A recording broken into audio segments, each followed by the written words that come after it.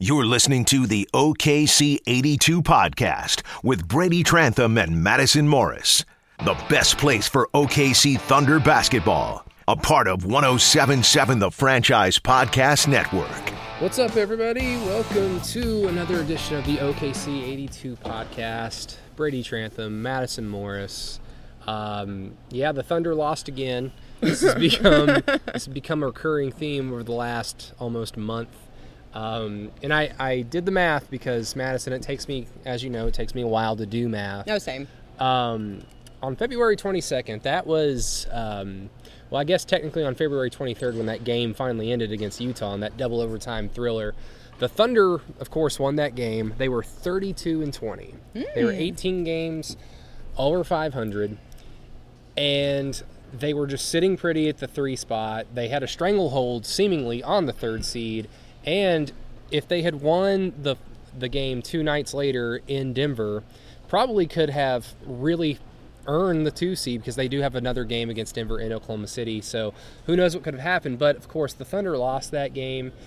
And in addition to that loss, in only 26 days, the Thunder are now sitting at the 8th seed, having lost a lot of games. That sucks. It is just – this was just another example of what we've seen all year. The Thunder, either the Thunder are up big and then their opponent comes back and the Thunder win or lose, or the opponent gets up big, the Thunder come back and the Thunder win or lose. And tonight, out of those 4 scenarios, it was the latter. The Thunder were down early, fought and scratched and clawed back to force overtime by outscoring the Raptors 32-14 or so, and then couldn't score in overtime. Paul George fouled out. The Thunder lose, and they are now tied with San Antonio and Los Angeles, both of whom have the tiebreaker over the Thunder in the 8th spot. Oh my gosh, it's an absolute debacle right now, honestly, because I was watching this game thinking there's no possible way that this 8:30 tip is going to go into overtime tonight. Like, I'm sorry. It never fails. It never fails, and I'm sorry to be a pessimist when I say this, but I was just thinking there's no way the Thunder are going to come back and make this into an actual game. It just looked way too far gone, and I really did think it did. Toronto led by 19 at one point. It was just... it was a booty beating, and so I was just kind of very pessimistic when it came to, the Thunder could definitely come back and win this game. I kind of wrote them off, and I'm sorry to say that, but don't be sorry. They're the ones that are sorry right now. But so. What was it? The final, there was about 2 minutes left in regulation, and Brady and I usually make our way out to the tunnel at that point, so we were walking out there, and by all means, I swear, it was just like a night and day difference. I think they were down like either 7 or 5 when we started walking out there, and then we got out there, and of course Russell Westbrook got that nice little layup to tie it at 110, all with 4-point-something seconds in. And I really do want to applaud Russell on that, because I thought this is going to be a classic Russell Westbrook trying to be the ultimate hero of the game, and he's going to chunk up an absolute garbage 3, trying to at least make it a 1-point lead for the Thunder at the buzzer. And he didn't. He actually drove it back in, got a pretty easy layup to tie it. And so it just, it was weird. But at the same time, it was kind of like a jaw-dropping moment where, wow, the Thunder actually came back and made this into a game with 4 seconds left, and that's what forced overtime. So it was just kind of crazy. Yeah, Russell definitely, the loss is not on one player. And it's certainly not on Russell Westbrook. He was 16 of 29, 5 of 10 from the 3-point line, 42 points, 11 rebounds, 6 assists. A lot of times looked like, the player from a few years ago that was just an absolute asteroid running down the floor. And there was even that one basket, I think under 2 minutes left, where the Raptors missed it. And I think the Thunder are down 6 at this point. Mm-hmm. And he gets the rebound and just outruns the Raptors, just everybody. There's 2 guys, I think one of them was Van Fleet, that was already in the process of backpedaling on defense, assuming that the field goal was going to be missed on his offensive end. And Russell still beat his ass down the floor and hit the layup, and the Thunder got down 4. And, of course, they ended up forcing overtime. Gave themselves a shot with a second left after an offensive foul, I believe, on Kawhi Leonard, or it might have been it was on Pascal Siakam. Pascal Siakam commits the charge with a second left. The Thunder have an inbounds play, and of course Russell Westbrook takes the ball and turns around, heaves a three that doesn't even hit, and overtime. But of course Paul George fouls out, so there's no Paul in the third or in the overtime. So the Thunder are shorthanded. The Thunder had opportunity after opportunity after opportunity. I think on their first 2 possessions, they had 5 looks, and every single one of them were great, and they missed all of them. Toronto, in that span, had only hit 1 shot, so yeah, they missed 5 shots, but Toronto had only hit 1 shot, so they're only up 2.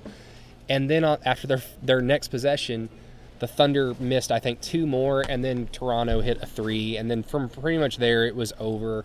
The Thunder didn't score their first bucket in overtime until about 30 seconds left on a Westbrook dunk, and it was just kind of no one cared at that point. Right. But, with Westbrook, the 8 turnovers, that's too much. I mean, everybody else on the team had, Paul has 2, Grant has 2, Adams with 3, Schroeder with 1, and that was it. The Thunder only had 17 turnovers.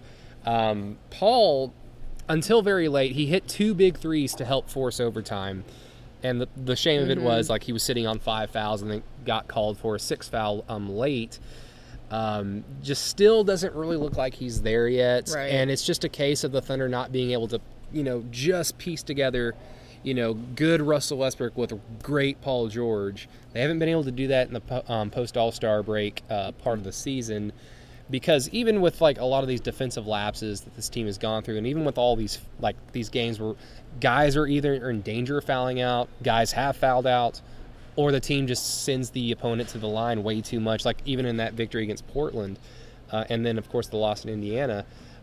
If they are able to put a good Paul George and a good Russell Westbrook together, they probably win a handful more of these games in this bad stretch just because those guys are so damn good. Yeah. But, I don't know. Really, I think one of the major problems with this team is the defense, the fouling, and then in addition with the defense, they're not forcing that many turnovers. They forced 19 from Toronto. They forced 3 early, and I thought, okay, this is going to, this looks like kind of how a Thunder game started 2 months ago when they would just get out in the fast break really early and get out to an early lead and kind of sustain that lead. And they forced a handful late in kind of desperation mode, mainly in the main course of the game. They're not using their length. Or they are, they're getting called for a foul. They're not getting points off of turnovers, or they are getting turnovers and they're themselves either missing the shots or committing a turnover on the opposite end. Yeah, it's just not all there for this team, and we're getting to the point where we can no longer call this a slump. Yeah, no, I completely agree.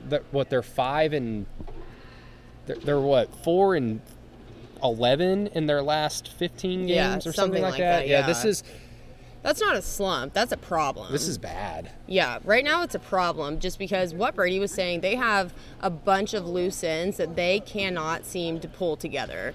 I really like what you said about how this team has not had a really great Paul George and a really great Russell Westbrook at the same time, and I really think that's something that would be such a game changer for this team and where they're going forward. That hasn't happened yet. It's kind of an either or a not at all, and so that's been a pressing problem, especially after All-Star break. Obviously, there's just been a plethora of issues, and I think that was tonight that Billy Donovan even kind of brought light to that. He said in his pregame presser that things have just not been the same after All-Star break. There have been a lot of things that this team has had to deal with.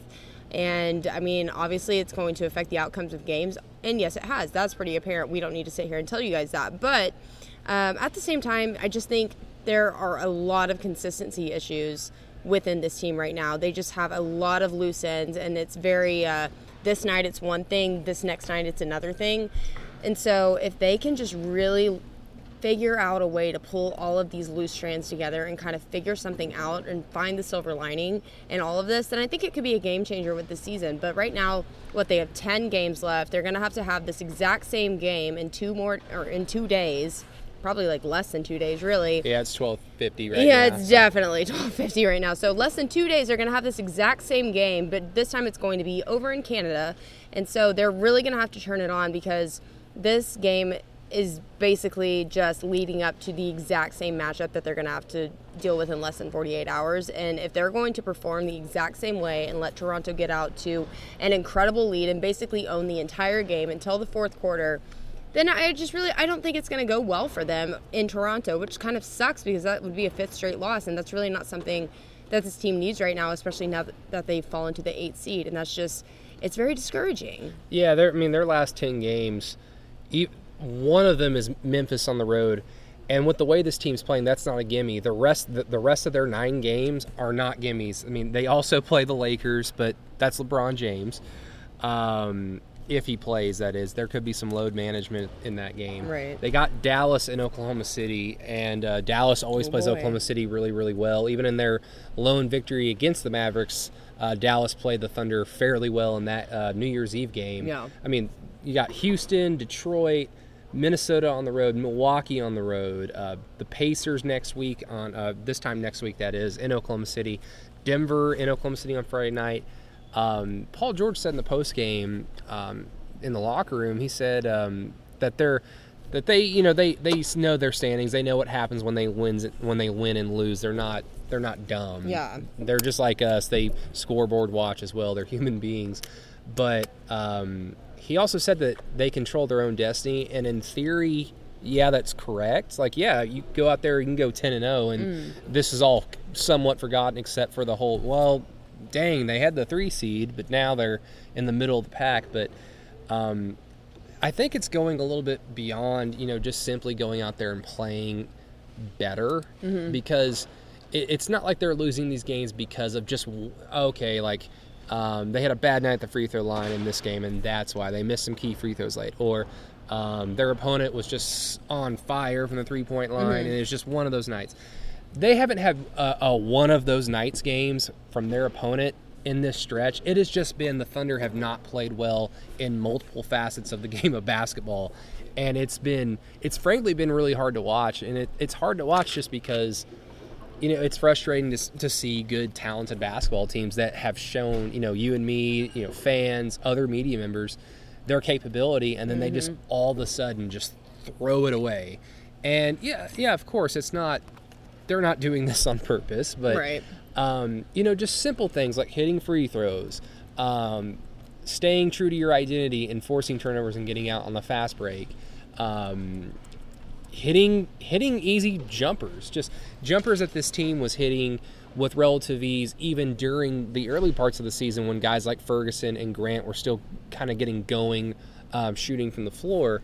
This team has they failed in multiple facets of the game, and it's just made them kind of they had such a hold on the 3 seed, and now they could, there's still a lot of basketball to be played, and they can certainly they can turn it around. I don't want to say flip the switch, that implies something else, but they can turn it around. They have the capability to, but now they're getting talked about, getting the 8 seed and then probably getting bounced in 4 against Golden State. And a month and a half ago, that would have been so silly to say. Yeah, I mean, that wasn't the case at all a month ago. Like you said, this team was pretty comfortable up high where it was, or where they were.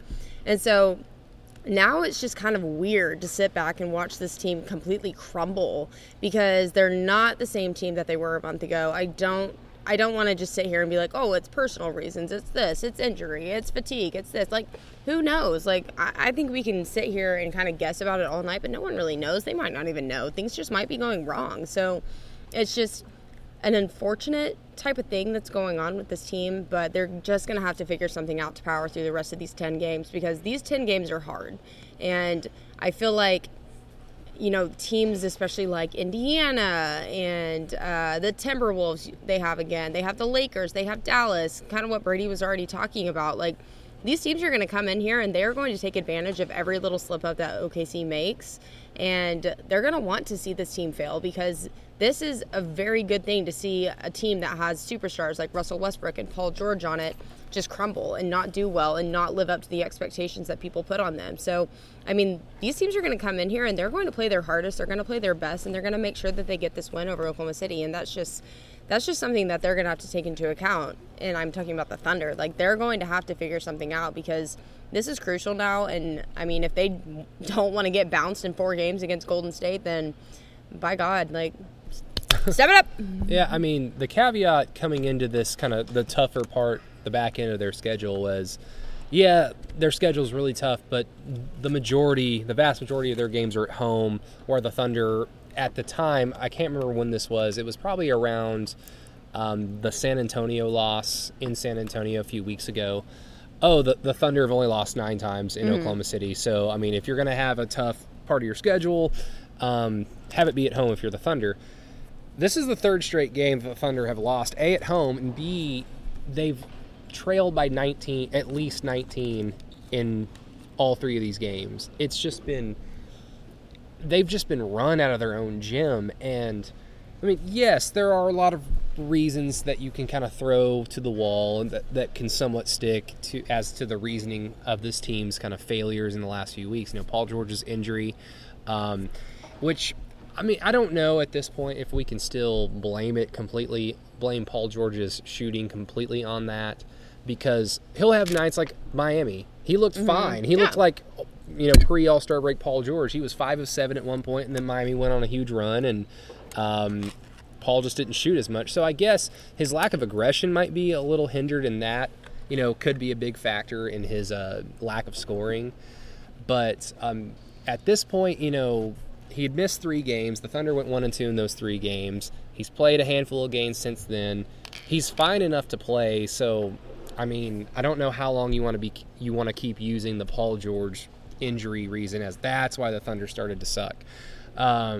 You know, acclimating Markieff Morris, which Billy talked about that in the pregame to us, Madison. Acclimating Markieff Morris, yes, it does require time to get somebody used to a new environment. I'm actually writing about this on thefranchiseok.com, so look for that tomorrow or sometime in the morning right now. You know, it does take some time to get a guy acclimated to the game, to a new team, and I don't know if you can still use that excuse because we're games into the Markieff Morris experience. And then, of course, another reason could be, like, all the fouls. You know, this is the 3rd time that one of Russell Westbrook or Paul George has fouled out in a game since that Utah game, which Russell fouled out of that game in the first overtime or the second overtime. I can't remember. Like, I think he didn't play the second overtime. I think he fouled out in the first overtime. Paul finished that game off. The LA Clippers game in LA where the Thunder lost, both Russell and Paul foul out. Steven fouls out as well. And then tonight, Paul fouls out. Weird. There is just something wrong with this team's defense because whatever they were doing that was so fine-tuned is just off-kilter now, because that little micrometer of this is me forcing a turnover or this is me getting a silly hand check foul. Yeah. Like, the Thunder are crossing that threshold time and time and time again. And it's biting them in the ass in so many games because when Paul or Terrence Ferguson or Jeremy Grant are sitting on 4 fouls, you know, early in the 3rd quarter, their aggression's gone. Yeah. What they do so well on the defensive end and ultimately what helps the Thunder become the Thunder, that goes out the window. Yeah. So something needs to be done. Like, I don't know if this team needs a come to Jesus moment in terms of, like, stop fouling. I'll give them a come to Jesus moment. Just stop fouling. And, like, yeah, I know some people want to probably harp on this team for missing, you know, nearly half of their 29 free throws tonight, but even still, like, the Thunder were just outclassed tonight. Yeah. They were outclassed by a better team, and yes, I was aware they forced overtime. The Raptors were better, and it was because they have been one of now many teams in these last few weeks that have taken the Thunder out of their comfort zone and away from their identity and have mopped the floor with them at times since. Yeah, and I mean, I kind of tweeted something like that during the game because I actually thought both teams played pretty decent basketball the first quarter. Yeah, the first quarter was First fine quarter was until actually pretty good. the second half of the first quarter. Yeah, then things kind of started to dwindle. I'm going to throw Jerry Ramsey under the bus because it. in the first half of the first quarter, he was like, wow, the Thunder defense looks pretty good. Kind of what I was talking about. They were forcing turnovers earlier in the game. And he was like, yeah, but watch them have, 35, 40 points. And they scored, I had it up just now, 37? Did they have 30? 39. They scored 39. Toronto scored 39 points in the first quarter. So that second half of that first quarter was terrible. Yeah, it was pretty terrible. So but I kind of tweeted that out and I said, okay, pretty decent basketball was played in the first quarter. And I mean, yeah, until the end.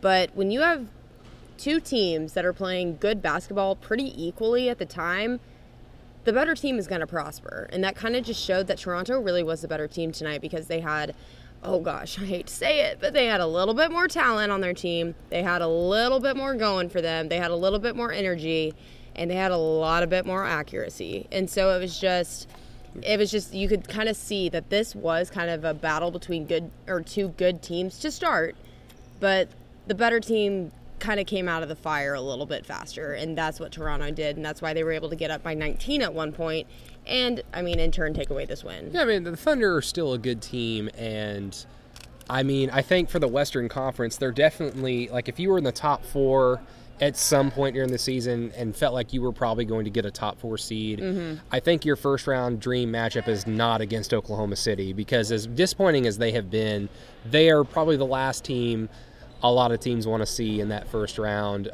without the home court advantage, just because of the talent that they have, the explosiveness that they have. And, hey, they can go through a bad stretch, which means they could probably turn it back on and go through a good stretch. And you'd hate to be that first-round opponent where the Thunder just, okay, we're going to play good basketball now. Yeah, that would suck. I mean, because the thing about, the Clippers, there's not that much there. I know the Clippers have the ultra tiebreaker on the Thunder because apparently, and I had to look this up, and Aaron Davis did a really good job of tweeting this out on his Twitter account. I think I retweeted it on the franchise, but the Clippers have the tiebreaker over the Thunder, even though they're both 2-2. The series is 2-2. They go by divisional record, and the Clippers have that over the Thunder. So if the season ended now, it would stand at the Clippers at 7, the Thunder at 8. The Spurs, on the other hand, they're terrible on the road. They're really good at home. So that wouldn't really scare me if I'm a 2 or a 3 seed. Yeah. It's like, okay, we'll take care of you at home. It doesn't matter. The Thunder are the last team I'd probably want to see in the first round in a 1-8, 2-7, 3-6, whatever the Thunder end up. So whatever. I mean, the Thunder, make no mistake, the Thunder are still a good team. They're very talented, and they can turn it around. I think I told somebody on the floor after the game, I'm predicting that they turn it around against Indiana just because it would be just a good little mirror image moment of that's where I officially kind of threw this team under the bus was that Indiana loss. Because up until then it was like, okay, blah, blah, blah, this happened, and they're just going through a bad stretch. Then the Indiana thing happened, and I was like, okay, this team is this is terrible. Something's wrong. This is not a bad stretch. This is just terrible. And it would be just a perfect kind of moment for them to just avenge that loss and basically turn this bad whatever section of the season on its head. So that's just a weird prediction, but I guess one more thing on Toronto, they're so damn good. They're good. They've got guys that can just do so many different things. They've got just a platoon of guys. I mean, everybody knows about Kawhi. Pascal Siakam was my first chance to see him in person, and he impressed. He is the most improved player. He was 14 of 21 with 33 points. 17 points in the first quarter. Yeah, that's ridiculous. Danny Green was Danny Green. He was 5 of 9. He looked like 2013, 2014 Danny Green, shooting threes against the Thunder. Fred VanVleet. Just a bunch of good guys. Bunch of good people. So it'll be interesting to see if the Thunder can. I kind of like these same team back-to-backs, and I know it's not a true back-to-back. They have a day off. But I kind of hope the NBA does this more often. They've really done it a lot this year. The Thunder did it with Mavericks and the Spurs. But I kind of like having these back-to-backs against the same team because it gives you a chance as a coaching staff and as a roster to prepare yourself a little bit more for the postseason, because in the regular season you're not really scouting teams that hard. Yeah. You're not putting like a huge game plan out onto the floor because you're going to play them and then you won't see them again for weeks. Yeah. You're on to the next team. this gives you a chance to kind of like, okay, we're going to see them 2 nights in a row. Let's like game plan, like let's find their weaknesses, and then it gets you into that playoff mindset. So I hope that the NBA keeps doing this, as I kind of like it. But I do too. Yeah, I mean, other than that, Brady, we have not even talked about the ceremony tonight. We can just touch on that. There was actually something big that happened tonight here in the Peak. That is my bad, and I'm looking right at the damn thing. No, it's totally fine. I figured we'd just kind of get to it once we broke down this game. But yeah, everybody tonight, Nick Collison was honored here in the Peak before the game, and it was a great ceremony. I mean, the guys had great things to say about it afterwards. Nick had a chance to take the microphone and really talk and thank a lot of people, kind of bring light to his career, just the thoughts that were going on in his head as he was watching basically his jersey hang above him. So, I mean, that was huge. It's not really a jersey, it's a banner, but still, it's the same thing. I mean, that was just a big moment. And, I mean, of course, it's the first jersey to be retired for the Oklahoma City Thunder. I think a lot of people had differing opinions on it. I will just go ahead and throw my opinion out there. I thought it was awesome. And I thought that was such a great thing to do for someone like Nick Collison, who has had such a big impact on this organization and the guys who have come through here.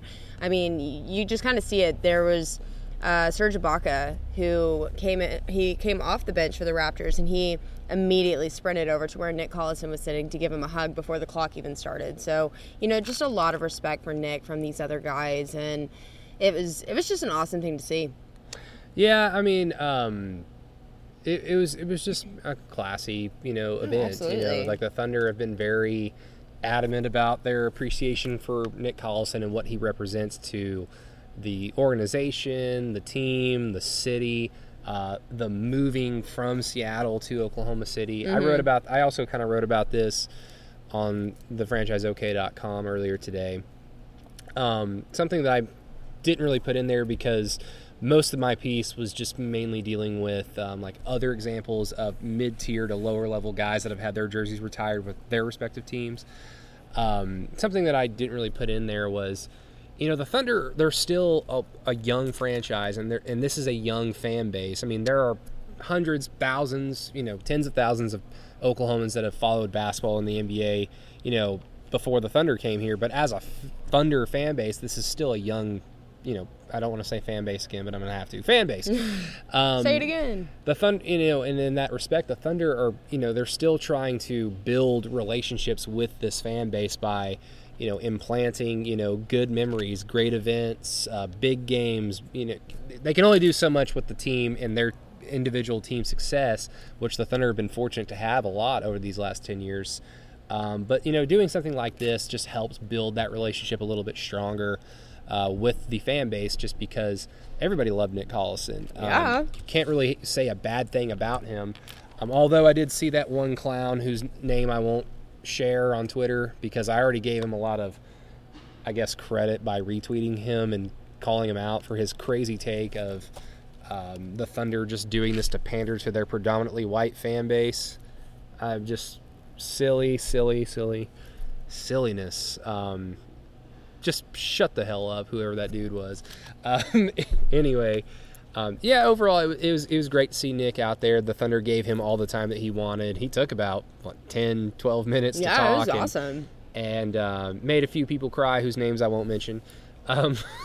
Me! It was me, everybody. I shed a couple of tears. I thought it was really pretty. I'm a very sentimental type of person, so this kind of hit me hard. Oh, I know. Crazy, right? They're all growing up, Madison. And there were. I mean, of course, everybody I think saw the video on Twitter of Kevin Durant in the club level seat in one of the suites. He was up there with former Thunder player Cole Aldrich and a few other people. I didn't really recognize anybody else. I think it might have been Anthony Morrow, but I'm not sure. And then down in the tunnel before the game, PJ Carlesimo walked by, and he, of course, still works for ESPN. Former Supersonic coach, Thunder coach for the first 18 games of the franchise's history in Oklahoma City. So there were just a lot of people here to honor Nick Collison. So yeah, it was a cool event, and I'm sure everybody enjoyed it.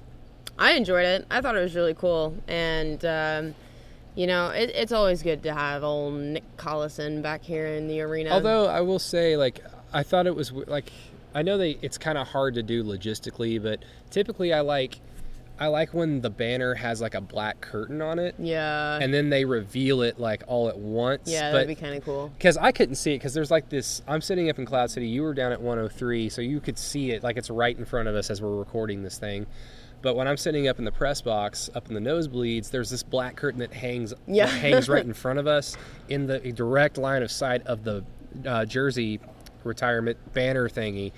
And I couldn't see it. So, I mean, did they have something that they just unshrouded it with? No. Or was it just hanging there the whole time? No, it dropped down. So it was like real dark up there, and then they like shone like a couple lights, and then it just like unveiled itself. So I guess there were some people up there like holding it, and then they just like let it go, so it like unraveled. So they gave it the pageantry that I was talking. Okay. It unraveled. There wasn't any like curtain or anything that they kind of ripped off of it. So I think they were just holding it up, and then it all of a sudden just like dropped, and that's when people were like, "Wow!" Maybe they'll do that when Kevin Durant gets his jersey retired. Maybe. Hey, you never know. Yeah, but it was cool. It was cool, yeah. But with that, let us jump to the ever-growing question section, which we called Next Question. Next Question. A few episodes ago. We didn't call it that on the last episode, so I like it, though. In the spirit of consistency, we will call it again the Next Question segment, sponsored by Russell Westbrook.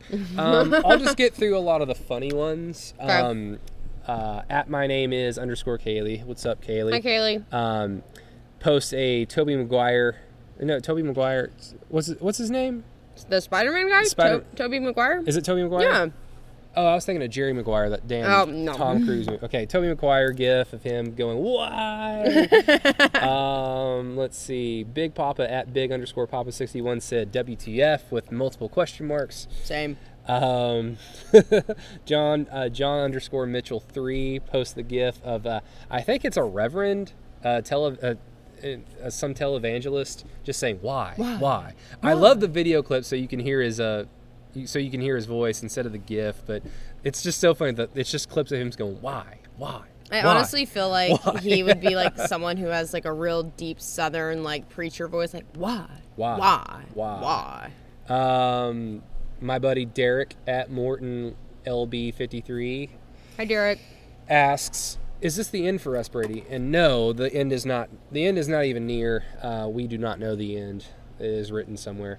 I think that's it for all the funny, quick ones. So now that those are out of the way, let's get to the longer questions, and we'll try and get through these fairly quickly for everybody's sake. At _little_Kiwi asks, after years of having an unstable roster, we finally have a stable core locked in. What small additions would you personally enjoy seeing the Thunder make this offseason? Well, they're probably going to lose Nerlens Noel, so they're going to have to address the backup role for Steven Adams unless they surprisingly are able to keep him. I'm sure the Thunder would love to have him. He's been nothing but, great for this team, especially on the defensive end in the backup center position, but they will definitely have to address that. This team it needs what it has always needed. They need Terrence Ferguson to develop. The jump that he made from year 1 to year 2, he needs to make a similar jump into year 3, and if he does that, I think everything will be fine. He basically just needs to become more consistent and not so spotty, and his spottiness has been like a month and a half of terrible offensively, a month and a half of greatness, a month and a half of nothing. You can be spotty, but maybe have like 2 bad games, then 3 good games, then a bad game, then 3 good games, then 4 bad games. Something like that. Right. I think would be huge for this team, and they just need scoring. And I think, especially with Ferguson, typically third-year players don't go to summer league. Yeah. But they probably need to send him back to basically just do what he did last year and just ball handle, so he can develop his ball handling, so he can have a game where he can put the ball on the floor and not be timid and basically try to do one crossover and then back up and pass the ball. He needs to have that to his game. If he can do that, the Thunder will be fine. But really, they just, they'll always need perimeter scoring. They'll always need something to help increase their shooting. And the sad thing is everybody wants that, so it's not easy. They don't grow on trees. No, they don't grow on trees. I mean, they have obviously developed quite well in Toronto because they shot pretty well tonight. But I agree. I think with the Nerlens thing, I myself don't see him staying here either. But I mean, if he does, that's great.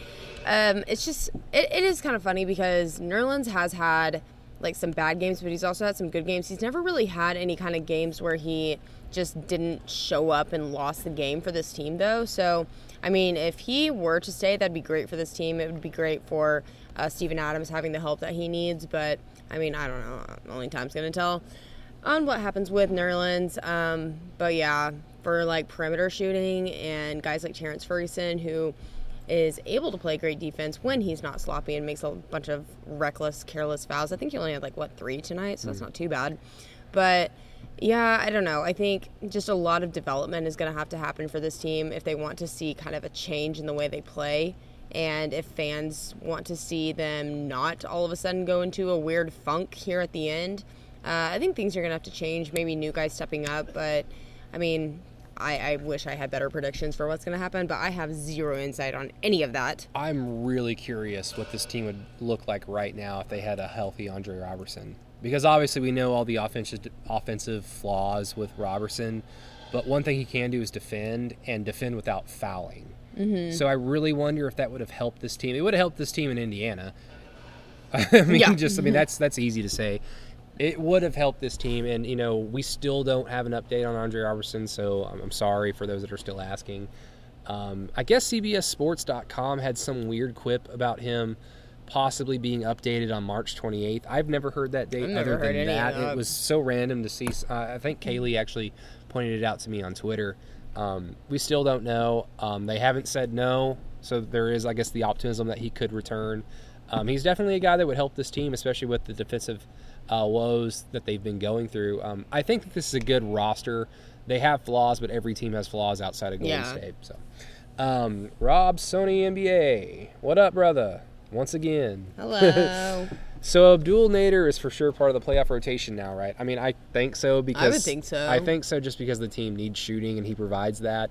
Of course, it's going to be kind of a who's who of either him or Raymond Felton or maybe probably not Hamidou in the playoffs. It's either going to be Abdul, Raymond, Patrick Patterson. Am I missing somebody?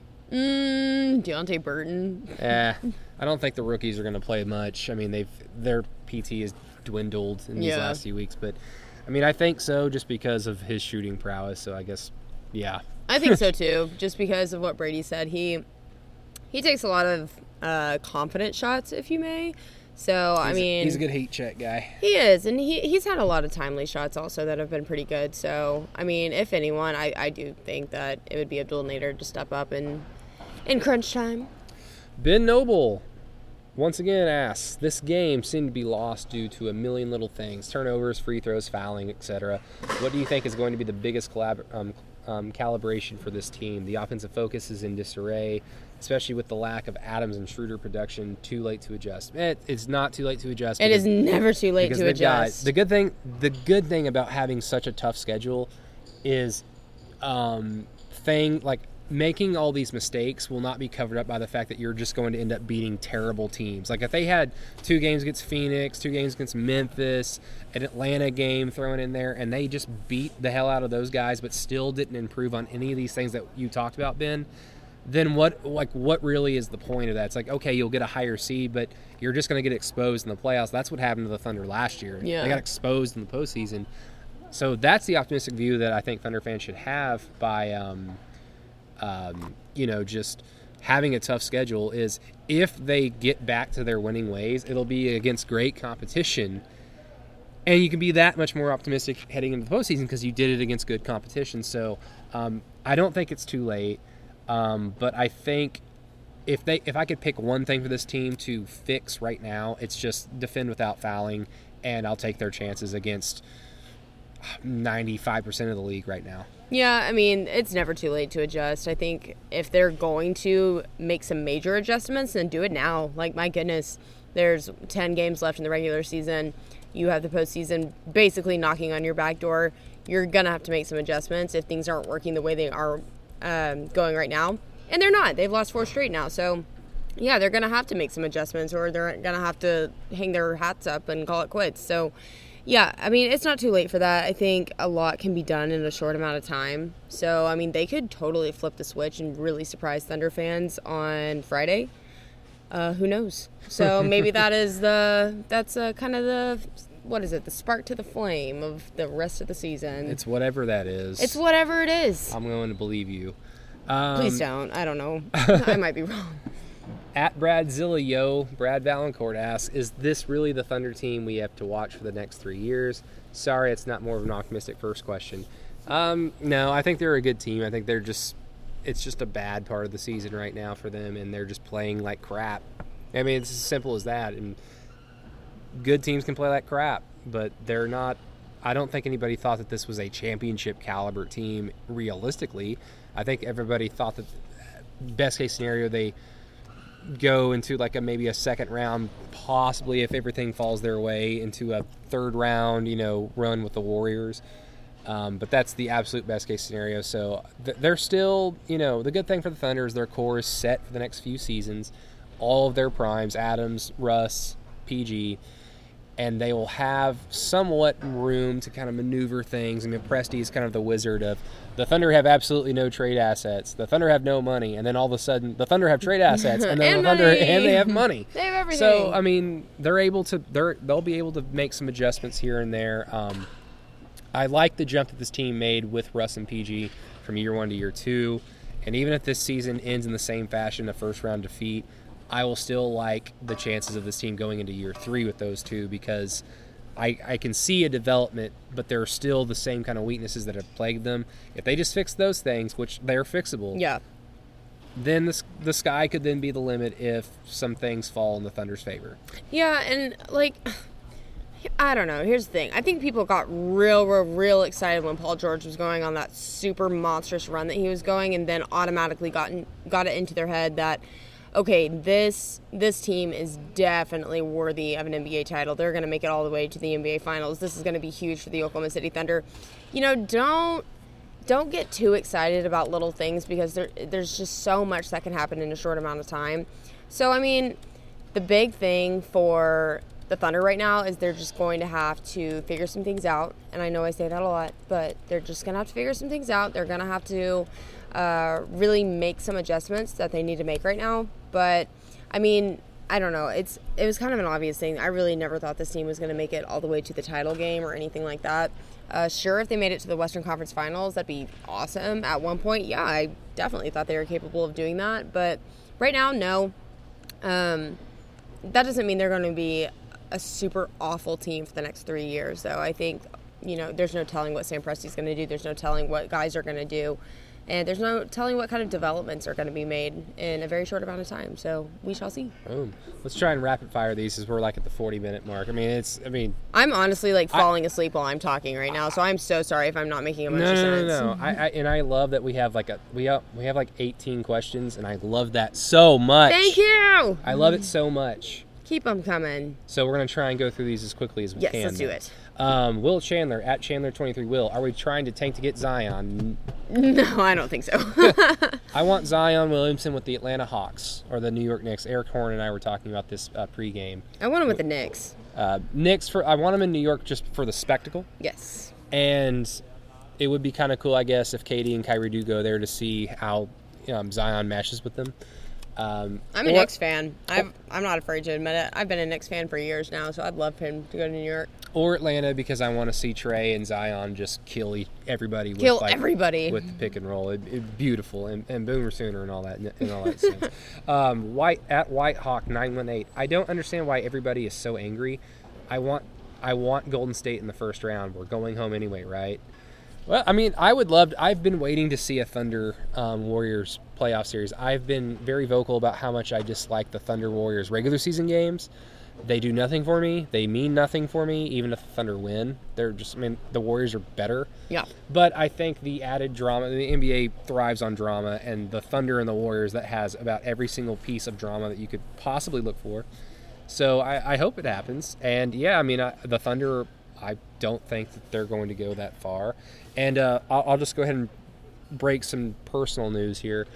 I scheduled a flight for May 21st to the 28th to go to Florida, And that is during the Western Conference Finals because, Madison, like I told you, I am under the impression that this team won't make it that far, so I went ahead and got the cheap flight to Florida to go spend a week on the beach. So I could be wrong, and if I'm wrong, everybody feel free to let me know how wrong I was because everybody does that every single day. No, that's okay, me too. But I mean, sorry to break some hearts out there, whoever's listening, but I think you'll be okay to take your trip. Julius_Rec. Hi. How bad does Steven Adams miss having Andre Robertson defending on the perimeter? Bad. I'm just kidding. I mean, Terrence is a really good defender when he's not fouling. But the problem is he fouls a lot. Tonight wasn't really that big of a deal. Not that something I didn't really notice that, wow, Ferguson just cannot stop fouling on the perimeter. And then also Markieff Morris being kind of new and playing around 18, 19 minutes a game. A lot of them with Steven Adams. That also affects it too. I've no doubt Steven misses having a surefire perimeter player on the defensive end and Andre, but yeah, I'm sure he misses him. I'm sure he misses him just because I think Steven Adams says, this is not any kind of dog on Terrence Ferguson at all, but I think Steven Adams has taken a lot of heat checks this season just because he's had to really step up his work a lot. So, yeah, I mean, I'm sure he misses having Andre out there doing some really good defensive work, but he'll be back eventually. It'll be fine. Bud Howard 6. Hi. Why is Westbrook shooting the most again? When this team was winning, PG was taking the most shots, and now it seems like Russ is going back to his MVP season. Well, Paul lost his aggression. Like the injury, if anything, you could say like, oh, it hurt his shooting, or oh, it hurt his ability to hit free throws, or oh, it hurt his ability to get to the rim. What it did was it took away his aggression, because there have been a few times in this stretch where I thought he looks like Game 6 against Utah, Paul George, where he just does not want it, or if he gets it, he just tries to pass it, and especially late in this game. Like, yeah, he hit those 2 big threes, great shots, big moments for him. But there were a few times early in the fourth quarter where he was just like, I just don't have it. I don't have it from the floor. Someone else take it. So if Paul isn't going to be aggressive, if you're the Thunder, then you need Russell to take all these. You want Russell to take those, Because Terrence Ferguson isn't going to save you. Jeremy Grant isn't going to save you. Dennis Schroeder isn't going to save you. I think Schroeder was good enough to win 3 to 5 games this season, and I think he's met that quota. Yep. So those guys aren't going to save you, so you need Russell to be aggressive, and I know what it looks like. It's like, oh, yeah, when Russell shoots all the time, the Thunder aren't as good. When Paul does, the Thunder are better. But it's like, well, Paul just can't do it because he's still dealing with something, and I'm not trying to use the injury as an excuse, but it's just a glaring fact. He's not as aggressive. Yeah. And if he gets back to his aggressive ways, I think you'll see Russell tone it down with the shot attempts. Until that time, Russell's got to score 25 to 35 points for the Thunder to have a chance. Yeah, and what did he score tonight? I mean, 42. Yeah, he had 42 points. So, I mean, I agree with Brady. If Paul George isn't going to be taking those shots, he's not going to be having the successes that he used to have on offense. And I want Russell Westbrook taking those shots because he's proved in the past he's able to do that. Has he proved a lot this season he's able to? No, but I mean, I think I would feel more comfortable with him really stepping up and leading the team the way he used to in circumstances like that, just because he seems more of the reliable type of person, because we all have seen the kind of aggression he plays with, and that actually never deters. Even if the shots don't fall, he still plays aggressive. At dual_threat, 3 asks, literally at what point does firing Billy Donovan become a necessity? They're not going to fire him. It's not going to happen. It's not going to happen. But I will mention this. At the end of last season, during Sam Presti's exit interview, and during the preseason interview with Sam Presti, Sam said this twice. This is a big year for Billy Donovan. And that was before, I guess, he had the official knowledge that Paul was going to re-sign. And then this is after the official knowledge that Paul George had re-signed. So it's a big year for Billy Donovan, but I don't know to what extent that means. I mean, if the Thunder go and have another first round exit, I don't think they'll fire him. I'll be surprised, but it has happened before. That's true. At Q Spikes, is it a legit question more and more each day as if we can play Adams anymore, considering most centers have 3-point or non-paint shooting centers? And if so, wouldn't that mean that money should be used on other players less expensive? I've toyed with the notion of the Thunder possibly trading Steven Adams at some point because, yes, like you said, he does have some limitations offensively.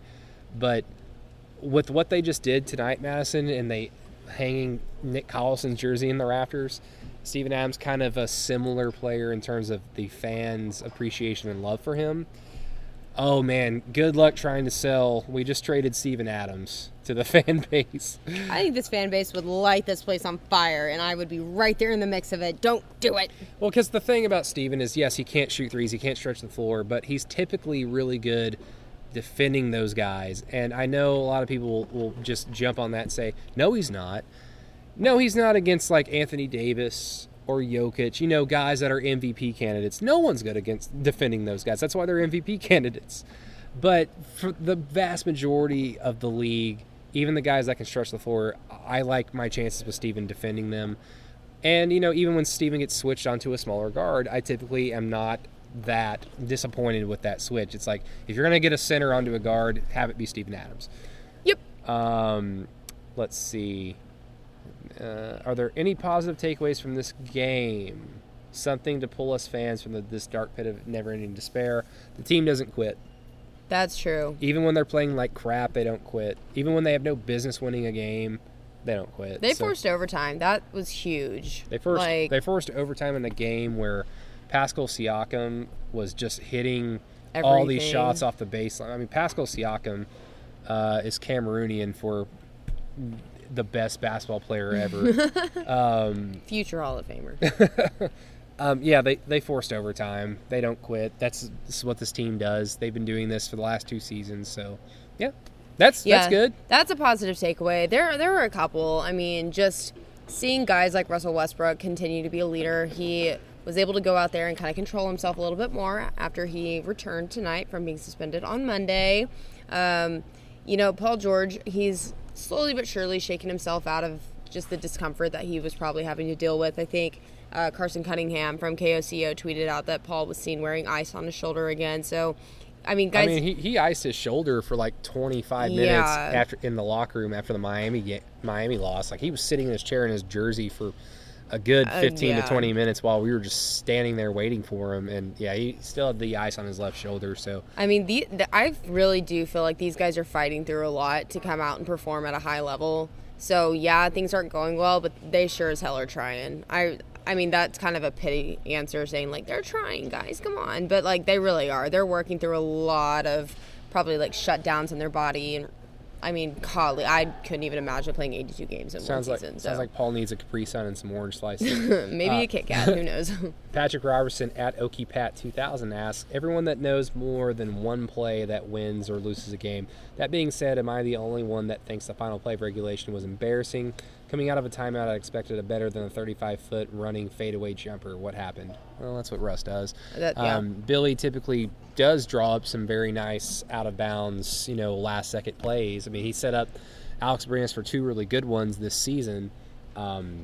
You probably want a better option, but, of course, I was watching it from the floor level in the tunnel. I'm sure if I rewatch the replay when I get home tonight, I'm sure that the first option might have been covered. But again, I'm not 100% sure, but I'll get back to you on that one, Patrick. I think Russell was just kind of doing what he felt was in his best interest to win the game. I think Billy... He's hit those shots before. Yeah, he's done it before, and I think Billy is showing that he's trusting these guys to kind of make these plays and take a lot of responsibility into their own hands. So, I wasn't mad about it. It just didn't fall. Right. So, that's the reality. I think this is the last one. The one, and this is from @JuliusReck again, the 180 this team pulled after the All-Star break is spectacularly disastrous. Goodness. The people demand a body or several. Who do we need to send to the gallows? You can send that one dude that I mentioned. Just look on my Twitter timeline that said that clown that said that nonsense about the Nick Collison thing. Send him. Yeah. If that'll make you sleep at night, send him to the gallows. But with that, Madison and I need to get the hell out of here. It's 1:30 in the morning. This is almost an hour-long podcast, and it wasn't a preseason special. Ooh, we killed it. Yeah, so, everybody, thank you so much for listening to our podcast. We appreciate it. We will see you guys Friday night after the Toronto game. Madison and I will be on 107.7 The Franchise, 107.9 in Tulsa. For the post game, Tulsa. Yeah, I can't forget about Tulsa. Love Tulsa. Love Tulsa. We'll be on the post game show that evening, so tune in with us. Download the app if you're not in the market. If you want to listen to us, but we will take all that audio and use it for the OKC82 podcast. So just join us on the fun that night, and hopefully the Thunder win, so everybody's in a better mood and not screaming at us via questions. But for Miss Madison Morris, this is Brady Trantham. Good night, everybody. Good night.